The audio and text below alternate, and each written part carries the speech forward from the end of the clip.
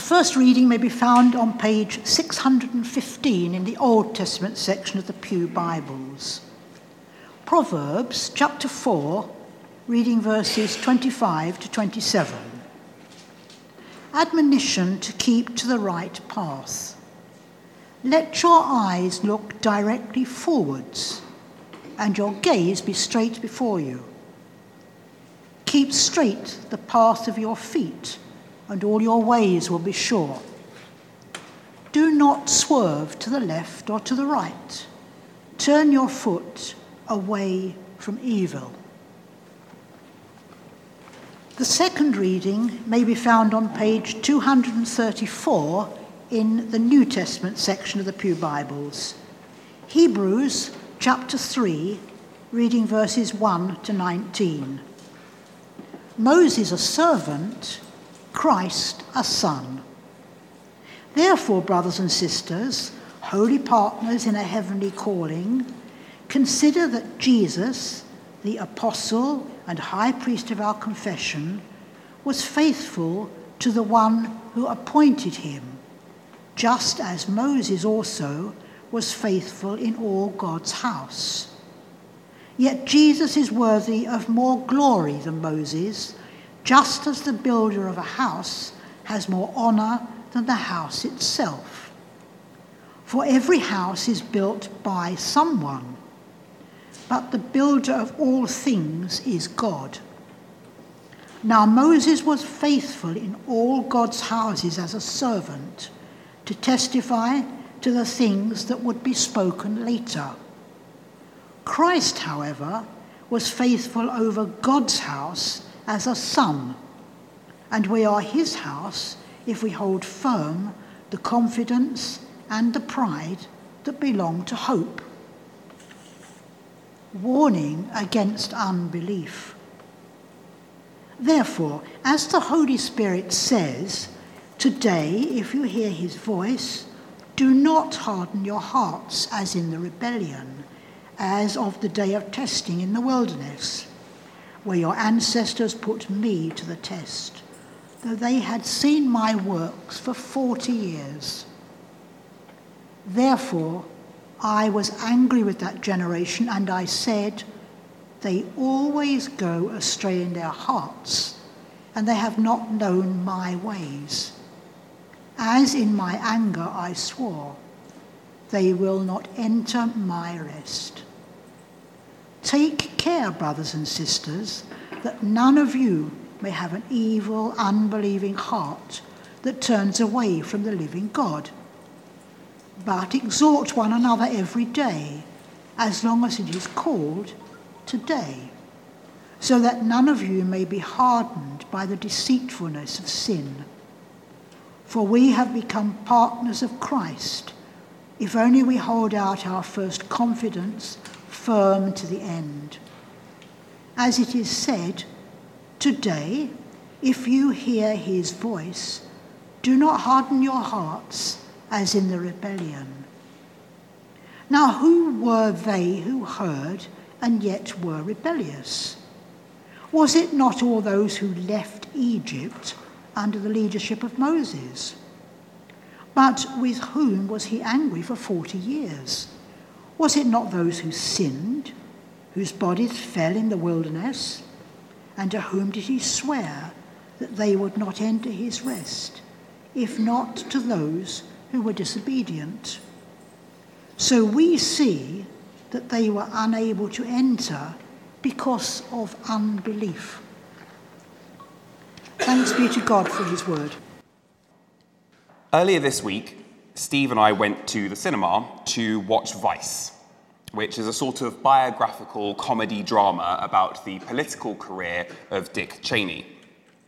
It colourfully focuses on some of Cheney's more memorable acts as Vice President of the United States during the presidency of George W. Bush, and imaginatively fills in the blanks for the times when we only have hearsay to go on, including what I thought was a really amusing scene set in Shakespearean language and style. The critics ripped that apart and said it was pointless. I really enjoyed it.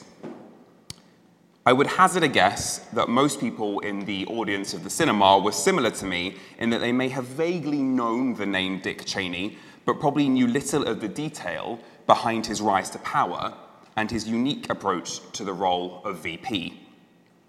Throughout the film, we became witnesses to the acts that the Cheney family instigated to ensure that when they finally got hold of some power, that no one took it from them. In one memorable scene, Dick's wife Lynn addresses her younger daughter saying, and I'm not going to do their accent, you'll be glad to hear, "You need to remember, Lizzie, that if you have power, people will always try to take it from you. Always." As a family, the story goes, they had become obsessed with power, and they retained that power by becoming masters of truth, or at least their version of it. For whilst Vice President Cheney may have effectively hidden in the shadow of the more vocal President George W. Bush, he was far from the lame duck that many expect the role of Vice President to be.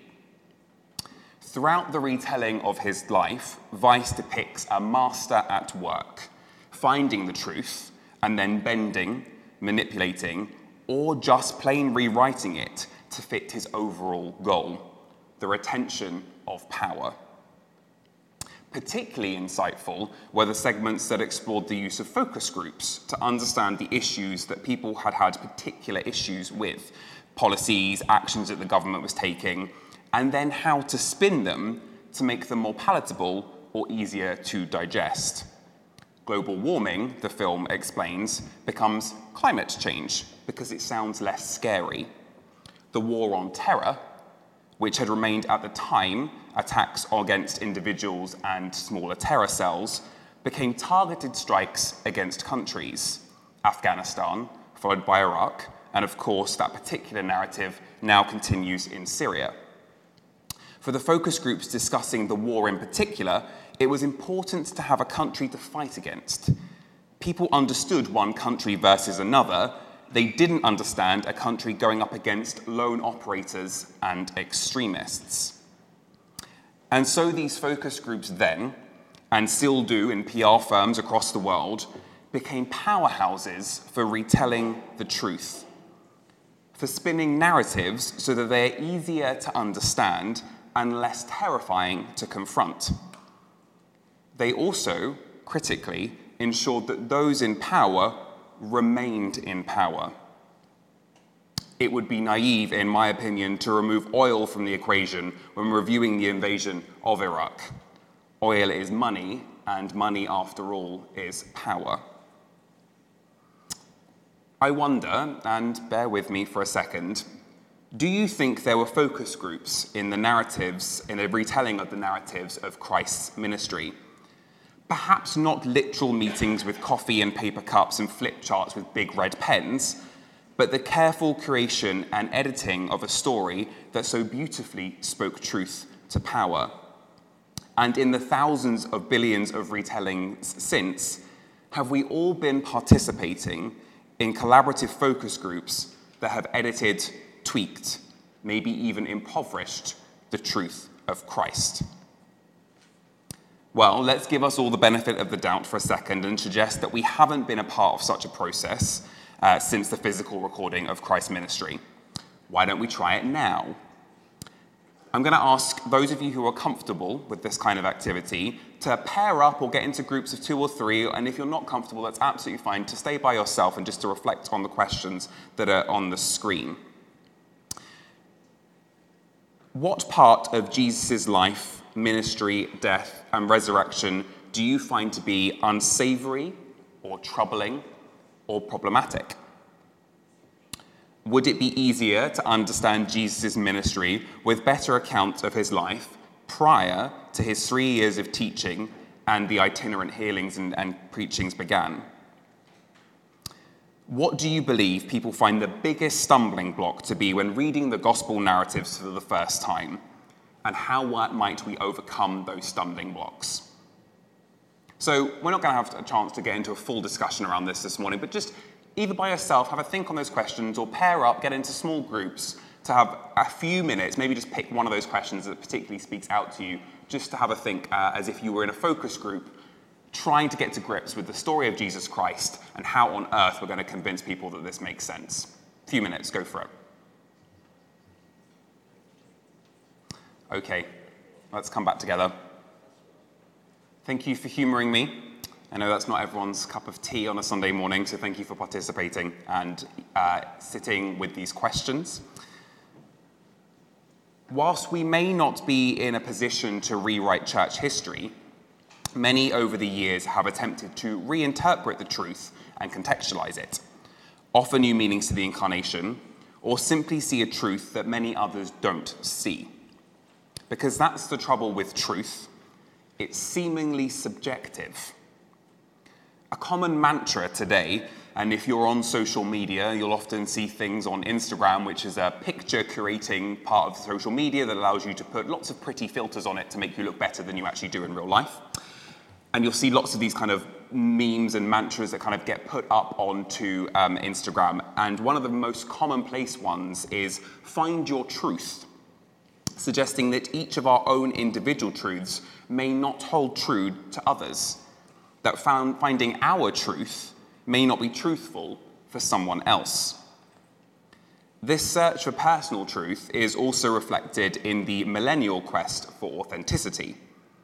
Studies show that those in the 18 to 35-ish age bracket are more likely to choose their workplace based on alignment of values that allow them to live authentically, as well as the leadership who embody those attitudes, over an increased salary. So millennials, those in the brackets of 18 to 35, would rather work somewhere that they feel comfortable in, that they feel matches their values, than somewhere that would pay them more. But in the post-truth world, where 24-hour news cycles have sensationalized us to numbness, and where the shifting perspectives of the powerful layer our decision-making with targeted advertisements, fabricated news stories, and us versus them politics, identifying what is truthful may seem like a little like trying to nail jelly to the wall. Let's consider the current political turmoil in Venezuela. It seems that every NATO-aligned country has an opinion on what is really happening on the ground. Yet the truth remains elusive. The majority of international opinion seems to hold fast to the consistent and tiresome liberational regime change mentality, yet reports from citizens and broader liberal views intimate that this is something for the people of Venezuela to resolve, and that heavy-fisted and internationally supported regime change is neither necessary nor ultimately desirable. In a recent article for the Irish Times, Betty Purcell writes, "While I was in Caracas, I took the cable car up to a mountainous walking area above the city and talked with families out enjoying Venezuela's famous hot chocolate. Political arguments were fiercely contested. One couple told me that Maduro's policies were causing children to starve in the barrios. Others proudly showed their bags with pictures of Hugo Chavez and said their children looked forward to lives of dignity and progress. They would not tolerate the interventions that the US had made in Central America in the 1980s. As I watched the indoor skating and street theatre, it struck me that things are more complicated in Venezuela than we in the West have been led to believe." And similarly, Glenn Ford for the Black Agenda report writes, "Polls show that Venezuelans, despite the hardships they have endured over the past few years of economic crisis, overwhelmingly oppose both US military and economic aggression. As reported by Ben Norton of Grey Zone, the local non-partisan polling from Hinterlaces found that 86% of Venezuelans would disagree with international military intervention, and 81% oppose the US sanctions against their country." So where do we find truth? Who do we look to for authority in times like these? The author of our first reading today from the book of Proverbs suggests that it is a matter of will, that by fixing our gaze ahead, planning what path to walk, and by remaining unwavering in our decision-making, we will surely succeed and not succumb to evil. Perhaps many of us know the quote from an American classic, "Best laid plans of mice and men." I don't know about you, but any attempt that I've ever made to fix my path and plan have usually resulted in the complete opposite happening. So perhaps the author of Proverbs is referring not to the path planning of spreadsheets, agendas, and 5-year plans, but perhaps of the authentic millennial who chooses values above paychecks, authenticity above ease. But let's not pretend that this is actually an easy task.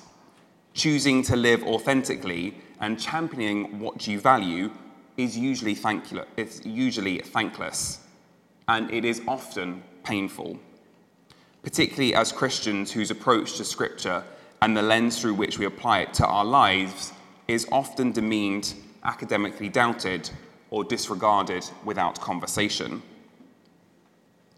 Those of us who belong to communities like Bloomsbury might find ourselves caught between a rock and a hard place.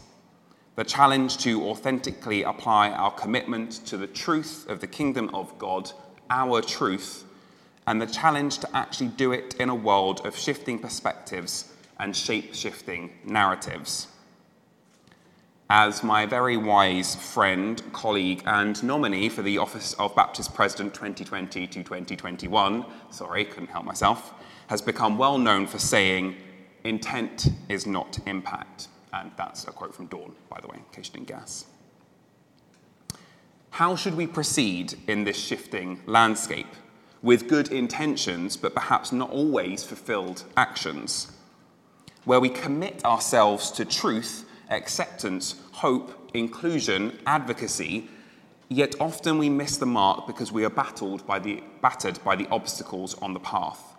Or we have chosen a well-worn, familiar and easy path instead of the bumpy and hard-to-navigate one of authenticity, where we rely on the ease of radicalized mainstream news without cross-checking and seeking other narratives to corroborate. The answer lies in the book of Hebrews, where we are not presented with a choice, but what appears to be an ultimatum. We are not to harden our hearts as the Israelites did when they endured the wilderness, but we are to remain steadfast to our original conviction in Christ, seeking encouragement from one another. And interestingly, this is what will prevent us from turning away from the path of the God of love. Encouragement. In a world full of doubt and fear, encourage one another. In a world where the truth is subjective and news is false, encourage one another. In a world of inequality that we are so often complicit, encourage one another. In a world where we might look left or right, or perhaps even behind, and not remain focused ahead, encourage one another. Doesn't it seem odd that the author of the Hebrews is suggesting that the Israelites would not have hardened their hearts if they had just sought out to encourage one another? It seems like a fairly simple solution to me, and I wonder, therefore, why we don't do it more often. We're quick to criticize when someone doesn't do something right, or when a mistake is made. We're quick to judge when someone doesn't conform to our patterns of behavior, or question that which looks different to us. But isn't the world hard enough? Isn't it tough enough to maintain a semblance of faith amongst all this brokenness? Back to the film that I mentioned at the start of my sermon. Towards the end, Dick Cheney and his daughter have a choice. The landscape has shifted. Their power could be slipping, and they have a choice. Family over power, love over legacy, truth over control. They chose power, legacy, and control over family, love, and truth. their actions could have consequences for not only millions of marginalised people, but also their marginalised family member. Seeking hidden truth in a world of shifting perspectives is time-consuming and exhausting work. It requires us to no longer be spoon-fed, but to seek answers ourselves. And if we are to authentically do that as a gathered community of Christ, we need to have each other's backs in the process. We need to know that we have the support of one another, the acts of encouragement we are prescribed in Scripture, particularly when we find ourselves grumbling in the desert. It is then that we know that our hearts will not be hardened and that we will find rest in the love of God. Thank you, God, for food and love. Thank you, Lord, for this meal. But we cannot live by bread alone. We have shared it together because we need each other gathered round this table. Lord God, as we bring our prayers, we thank you that we can share in your kingdom of justice and peace. We come in our poverty, not in our wealth, in our blindness, not with great faith, in our weakness, not in our strength. You welcome all people, so now we bring to you those from the wide and narrow streets of our world who need the love of the God to whom we pray. In the silence, reflect on those people.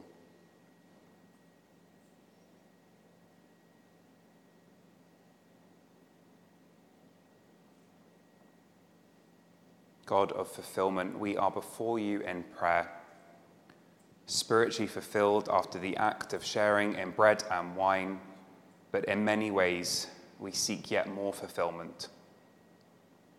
Our stomachs may grumble if we have not eaten well or at all today, for 2 days, for a week. Our health may be fragile, our strength not what it was. Our minds may be fraught, conflicted, confused, chaotic. Our souls may be faint, weakened by the shifting perspectives of this world.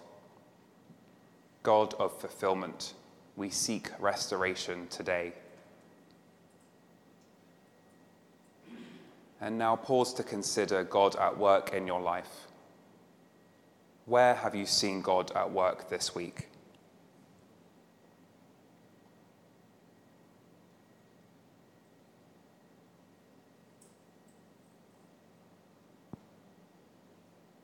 And where has God appeared to be absent?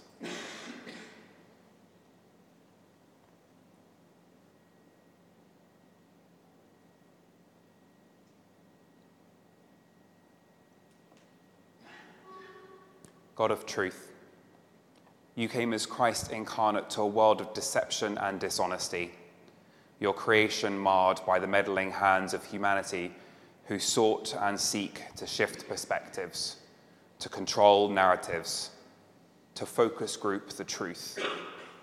Yet you came to speak truth to power, and you did so as the suffering servant, betrayed by those he loved and condemned to death on a cross. In the act of communion today, we have remembered that great sacrifice, and we are reminded still of the acts of community it invites us to continue. Our responsibility to one another as the gathered community of Bloomsbury Central Baptist Church, to our friends, neighbours and colleagues, to the wider city of London, and broader still to the UK, Europe and the world. We are not isolated beings, but created in love, bound in community, called to serve. God of truth, we seek opportunities to serve you today, to be lights in the darkness, to show love, not fear, to be bearers of truth and not power. In the stillness, pause to consider the truth that you share, the truth that you have been told, the truth of a world at war with itself. Where do you pray to see the truth of the divine at work this week?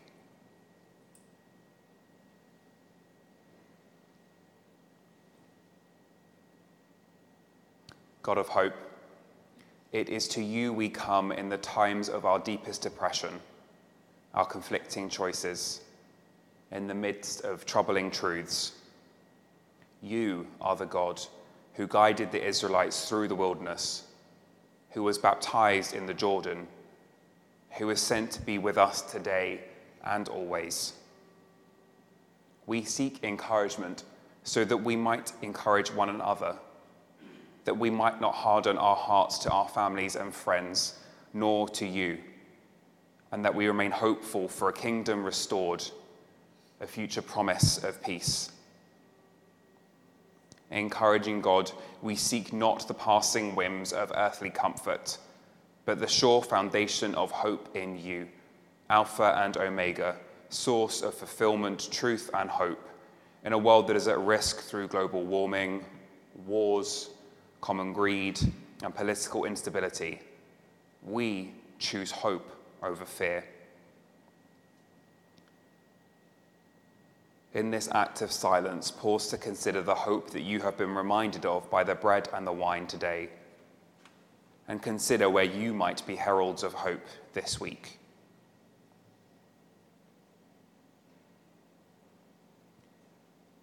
Holy God, three in one, Creator, Redeemer, and Sustainer, hear our prayers.